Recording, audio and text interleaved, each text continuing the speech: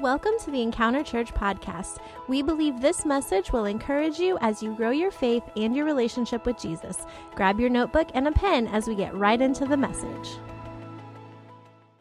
Hey, this morning, guys, we are in part 3 of an incredible series that we're simply calling Not What, But Who. We're processing through an awesome book called Hebrews. Hebrews is helping us to discover that it's not just a title that we wear. It's not a name badge that we put on. It's not a building that we walk into, but it's the DNA that runs through the very core of our existence that makes a difference. You see, when Jesus was around, they began to call the disciples and the followers Christians originally as a derogatory term. They were saying, "Oh, you're a little Christ. Oh, you're a little Christ." But I don't know about you, but today, I would love for somebody to walk up and identify because of what I'm doing or what I'm saying or how I'm responding, to look at me and go, "Oh, you must be a little Christ. You're a Christian." See, that's what we're talking about in this series, not settling for the fact that we can say that we're a Christian. No, not settling for the fact that we can say that we go to church, that we're assemblies of God or whatever, but truly allowing all that God is to run deep down in the heart of who we are. We've already discovered that our walk with Jesus is more than religion and that we must be careful not to drift away. But today, I want to take it a little further as we go into chapter 3. I want to look at the fact that we must remain focused in the pursuit. You see, it's not enough just to begin the journey. It's not enough just to get started. We've got to remain focused on Jesus. In fact, the author of Hebrews says, think about Jesus. Take a look at our text today. Chapter 3, verse 1. He says, "And so, dear brothers and sisters who belong to God and are partners with those called to heaven." Now hold on to that section. We're going to come back to a little bit of that in just a moment. He says, those who belong to God and are partners with those that are called to heaven, think carefully. Come on, look at your neighbor and say, think carefully. Now, some of you, it's been a while since you've thought carefully. Right? I had one amen on that one. Some of us, we get so comfortable just meandering through life that we don't take time to really consider, to process through, to grab a hold of what's really important in life. We go through the mundane of our day, and it's another day, another dollar, but nothing really is established. Nothing really is taking roots in who we are. So he says, think carefully about this Jesus whom we declare to be God's messenger and high priest. Now, the word that is used for think here is the word kataneo. Kataneo. It literally means to perceive, to observe, to understand, and to consider attentively. Now, that's a huge process in that, isn't it? You go from a simple glance, and he says it's not enough to just have a passing thoughts of Jesus. It's not enough just to perceive that he's there. It's not enough to say, I think he's around. Well, we got to move to that next step, to observe, to pay attention to understand, to allow it to begin to filter through our life, to understand who he is, and finally, to consider attentively. There's a progression that is taking place. Why? Because the author of Hebrews sees the importance of digging deep into the reality that it's not about the title, but it's all about who we are in Christ. So today I want to give you 2 steps to take in order to remain focused. I'm going to challenge you, like I do almost every week, take really good notes today.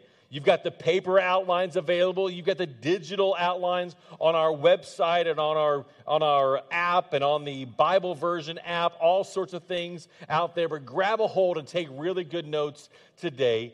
2 steps to take in order to remain focused. Number 1 is this: remember who you are. Remember who you are. Now, here's the problem. Too often we forget who we are and we focus on who we were. Come on. Anybody else been there before? You get really consumed by who you were because that's what the enemy brings up to you all the time. You're not changed. You're the same lazy laggard that you've always been. You're the same spiral downward individual you've always been. You're the same troublemaker. You're no good for anything. You're not going to succeed. You're enslaved to all those vices of life. You're never going to improve. That's just who you are. You might as well own up to it. Have you heard that before? But I want you to understand that the Bible negates that. The Bible turns that on its head, and the Bible says that the moment you accept Jesus as your Lord and Savior, come on, get ready for this. The old self is gone. Come on, that should have made some of you excited. The old self is gone, it's dead, and the new life is here. So what we're doing in this moment is we're not focusing on who we used to be. We're not focusing on the old struggles, the BC days, before Christ days. But we're focusing in on who we are because of Christ, because of what He has done in our lives. Our text this morning said it this way: and so, dear brothers and sisters who belong to God. Who belong to God. Why do we belong to God? Because we've surrendered our life to Him. We've said, Lord, come into my heart, come into my life. I make you the master. I make you the Savior. I make you the lead of my life. We belong to God and are partners with those called to heaven. Now, this is a very pivotal moment as we focus in on moving forward in this series. You see, it's important that we don't get stuck in the title or the what of Christianity, but we begin to personalize the who of Christianity, to remember who we are. The title for Christianity has been used wrong for so many years. In fact, this idea of Christianity has really been a detriment to the church. Come on, trek with me here. If I walked outside these doors here in America and I said, "Are you a Christian?" a good percentage of people would say yes. But then we see the fruits, and the Bible says that we'll know them by their fruits. Some of them don't have fruit. Some of them are just fruity. Boy, that wasn't in my notes. That was for free. You can hold on to that. That was good stuff right there. That was either inspired or something. I don't know. But it's been used as a detriment for so many years. But today, I'd like for us as the church to begin to change that persona. For us to begin to change that and say, as we call ourselves Christians, we want to truly be little Christ. I want all that I say and all that I do, I want the words that I speak, the actions that I take, the intentions that I have, I want them to be a representative of who Jesus is, so that my life will better reflect Him to the world. You see, my desire as a Christian is to populate heaven. Come on. Is that any of your plan? Yeah, to bring as many people to the saving knowledge of Jesus Christ. The Bible says that God desires that we all repent, that we all turn from the wrong past, and we all turn to this relationship. That's His plan. And he uses us, the church, the Christian, to share that with the world. And I want you to understand, he's coming back one day to take us to be with him for all eternity. I don't know about you, but I want to populate the neighborhood. I want to take as many people with me as possible. But in this moment of Scripture, the author is writing, and he gives us two descriptions of who we are as Christians. Number one, he says we have a common identity. We have a common identity. He calls us holy brothers and holy sisters. And the word that is used for holy is hagios. Hagios. And this word literally means that we're bound together. We have a common identity, that we are to be holy as one. Now, understand this. Why are we shared? Why is he sharing this information that we have others around? Because sometimes this journey is tough. Sometimes when we attempt this journey by ourselves, there's moments that you can feel all alone. Come on, anybody relate to that?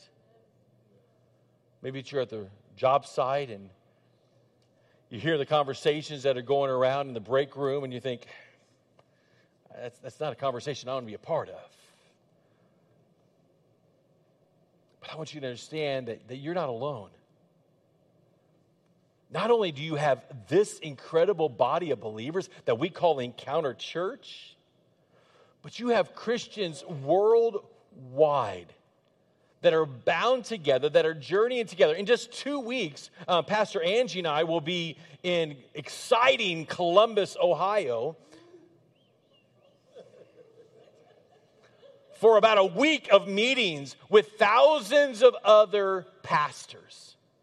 Just spending time with one another. Just allowing the presence of God to soak in. I want to challenge you. Look for moments where you can gather together with other believers. We're going to be starting life groups again in just about a month and a half. I'm going to encourage every single one of you to be plugged into a life group. We're formatting them just a little bit different. There'll be 6-week segments, so little short segments together. But I believe that if you'll plug into a life group, it'll give you a sense of belonging. Because sometimes, as a church grows, sometimes we can find ourselves slipping in and slipping out. Come on. Now, some of you do that on purpose, but I'm just saying, if we will take the time to invest in one another, because the Bible says that we should sharpen one another like iron sharpens iron. The Bible says that we should take the time to encourage one another. Truth be told, there's moments that we need to correct one another. That's what this Christian journey, this idea of the body of Christ is all about. We need that time together. We're part of a bigger picture. We're surrounded by other believers. We share in this identity. And in that identity, that's where we find our strength. But he says that we are holy brothers and sisters. The word holy literally means that we are to be set apart, that we are to be separate from that of the world. Why are we to be holy? We are to be holy not because of heredity, not because we attend church. We are to be holy because of our relationship with Jesus Christ. Not because of the what, not because of what's over the door or the sign on the building, but because of who Jesus is to us. Hebrews chapter 2, verse 11 says it this way. So now Jesus and the ones he makes holy have the same Father. Now Jesus and the ones he makes holy, who is that? That's us, right? Jesus and the church, Jesus and the believers have the same Father. That's why Jesus is not ashamed to call them brothers and sisters. We have a common identity together, but also with Jesus. Look at our second description. We have a common mission. I can't tell you how many times I've had people walk up and say, Pastor, I really wish I knew what God wanted me to do. Can I just tell you, I know what he wants you to do. at least to get started with this. The Bible says that our great commission, our purpose, our drive is to tell everyone everywhere of the good news of Jesus Christ. That's our mission. That's our calling. I don't care who you are. I don't care what side of the tracks you grew up on. I don't care what your family background's like. I don't care what your economic status is. That's your calling in life. Now, the way He has you do that may be a little different. He may have a plan for you that's a little different than His plan for me. And that's for you to figure out. How do you figure that out? By one step at a time. By being faithful in your obedience to Him, to saying, Lord, I don't necessarily understand what you have for me next, but Lord, by faith, I'm going to take this step. Lord, by faith, I'm going to trust you in this moment. By faith, Lord, I'm going to move where you'd have me to go. I'm going to rely upon you. And every step you take, every moment you advance forward with Him, God gives you the next little nugget that you need. Come on. Any of you ever experienced that before?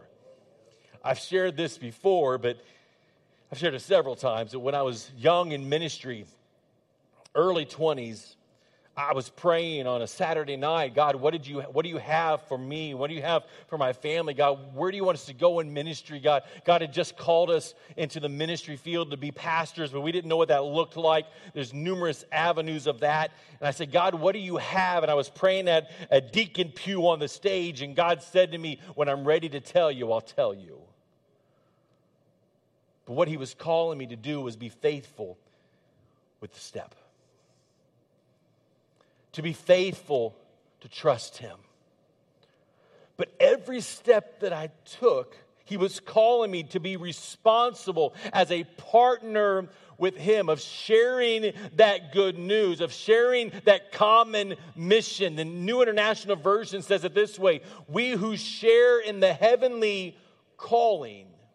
Now, this heavenly calling isn't just for us to get to heaven, but it's for us to share the good news so that others receive Christ and others go to heaven. That's the Great Commission, to tell everyone everywhere about Jesus. So when you combine these two descriptions, the identity and the mission, we discover that there's an individual who knows who they are and what they're supposed to do. In other words, they understand their purpose. And the author here is saying, keep the focus of your life on your purpose. There's a lot of distractions out there. There's a lot of things that are biting for your time. There's a lot of things that want your attention in this world. But can I challenge you? Allow your purpose to be the focus of your life. Allow your calling to be the center, the focal point, the point where everything else turns in your life. Don't get sidetracked. Don't slip away. John 15:5 says it this way: those who remain in me and I in them. And by the way, Jesus is speaking. He says, those that remain in me and I in them will produce much fruit. But apart from me, you can do what? Nothing. As a believer, as a Christian, we were never called to do nothing. There's not a moment in the Bible where Jesus is speaking where it says, you know what? The moment you receive Christ, that's awesome. From this point on, do nothing.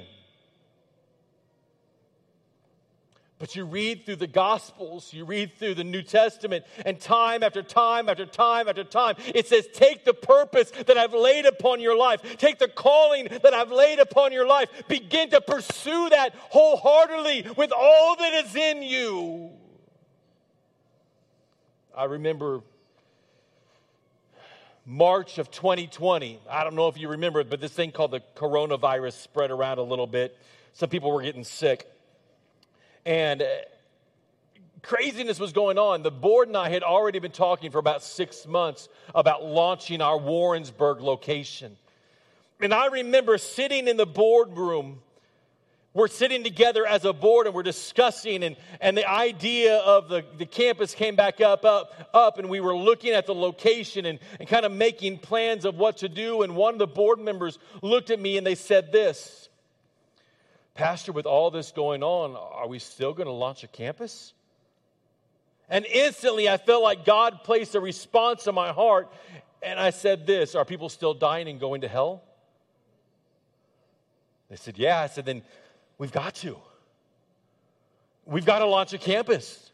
We've got to share the good news. We've got to reach hearts and lives that are lost without Jesus Christ. It's our calling. It's our purpose. Is it easy? No. But it's what we're called to do. Each and every one of us. We're called to keep our focus upon Jesus, to grab a hold of our mission, to grab a hold of our calling, to pursue Him wholeheartedly at home, at work, at the grocery store, in our hobbies, on vacation. Come on. Some of us go on vacation. We take a vacation from God too. In every aspect of our lives, we're to pursue Jesus as the focal point of who we are. If I don't realize my purpose, if I don't realize the purpose of why God has called me and why He has me on this planet, then I'll never fulfill my identity, nor will I fully discover the mission that He has for me. Therefore, I'll get stuck in the what and never move forward and arrive at the who of my Christian journey. You see, without a true sense of identity and purpose, it's easy for us to fall back, to get lost in everything that's going on. In fact, Solomon, which the Bible calls the wisest man in the Bible, he struggled with this in Ecclesiastes chapter 1 and into the early portion of 2. He shared with us 5 tragic consequences of not knowing your purpose. Not settling on the fact of remembering who you are and what God's called you to do, and missing your purpose of life. He says, without your purpose, life will appear useless. In fact, in verses 2 and 3 of Ecclesiastes 1, he said one of the saddest statements. He said, it's useless. Useless, the philosopher said. Life is useless. One translation says meaningless. One says it's like a vapor. You spend your life working, laboring, and what do you have to show for it? In other words, what's the point? Why bother? It's just another day, 24 hours. The journey just like yesterday. There's no points. If I don't know my purpose in life, I find myself just going through the cycles of life. The second thing he discovered was this: life will appear wearisome. In verse 8, he says, everything is wearisome beyond description.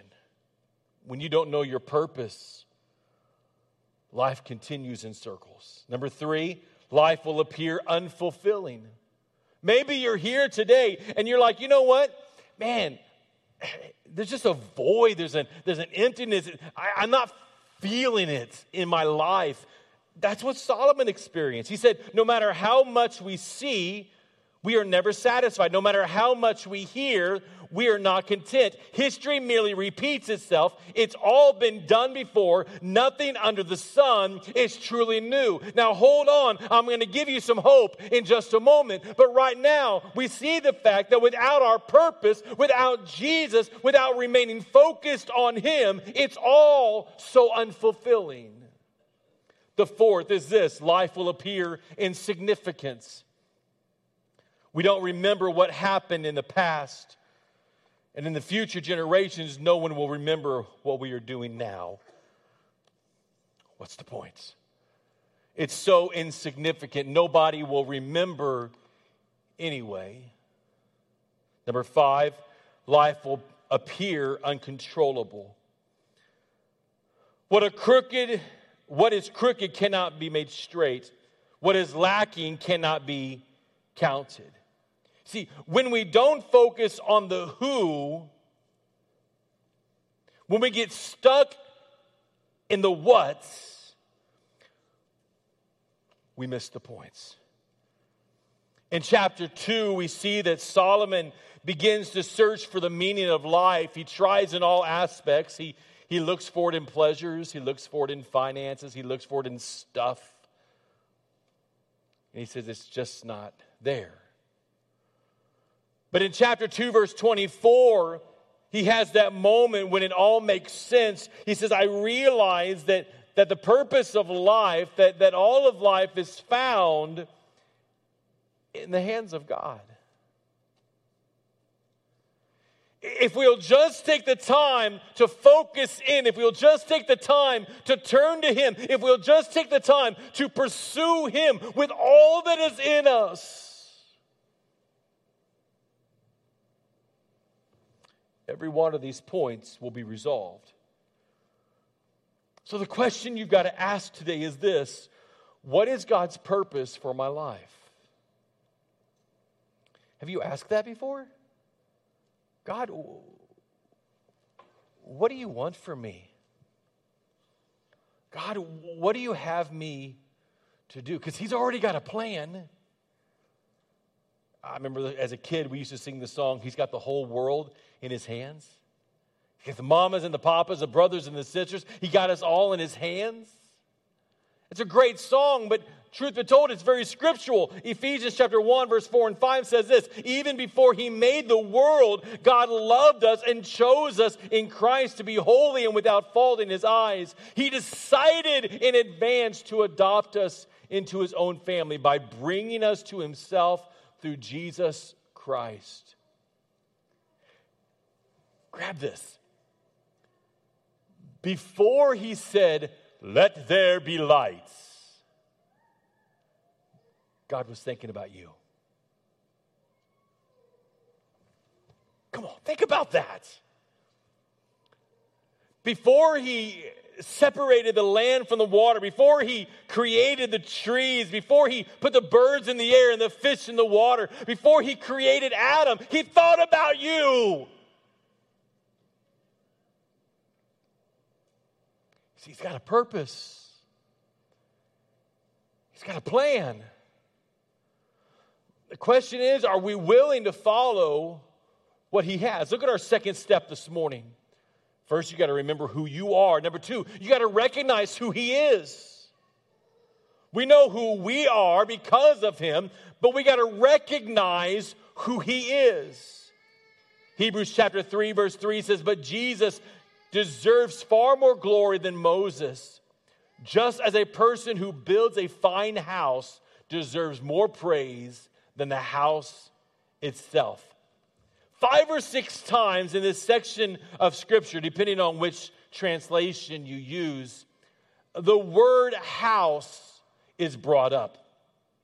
In verse 2, the author says Jesus was faithful to the house. In verse 3, he says Jesus is the owner of the house. In verse 4, he says Jesus is the builder of the house. Now in verse 6, it says, but Christ, the faithful Son, was in charge of the entire household, and we are God's household, if we keep up our courage and remain confident in our hope in Christ. The house is referring to the body of believers. It's not referring to this man-made physical building, but the body of believers that gathers together on a regular basis to worship and seek after God. The conjunction or the connection between chapter 2 and chapter 3 says this: since He Himself, Jesus Himself, has gone through suffering and testing, He is able to help us when we are being tested. That's good news, right? That's good news, right? Because Jesus has gone through suffering, because Jesus has gone through testing, He can help us when we're being tested. Anybody in the house ever been tested before? Yeah, some of you on the way here this morning, you experienced some sort of test, some sort of struggle in your life. But then it goes on in verse 1 to say, and so In other words, because of what we've just read, dear brothers and sisters who belong to God and are partners with those who are called to heaven, think carefully about Jesus. With all that he's experienced, with all that he's gone through, we can lean into, we can depend upon who Jesus is to us. And what is that? He's our hope. He's our salvation. He's our sustainer. He's our provision. He's the good shepherd that will lead us to greener pastures. He's the one that has called us by name and has a plan for our lives. Jesus is far superior than anything of the past. He has a hope for you.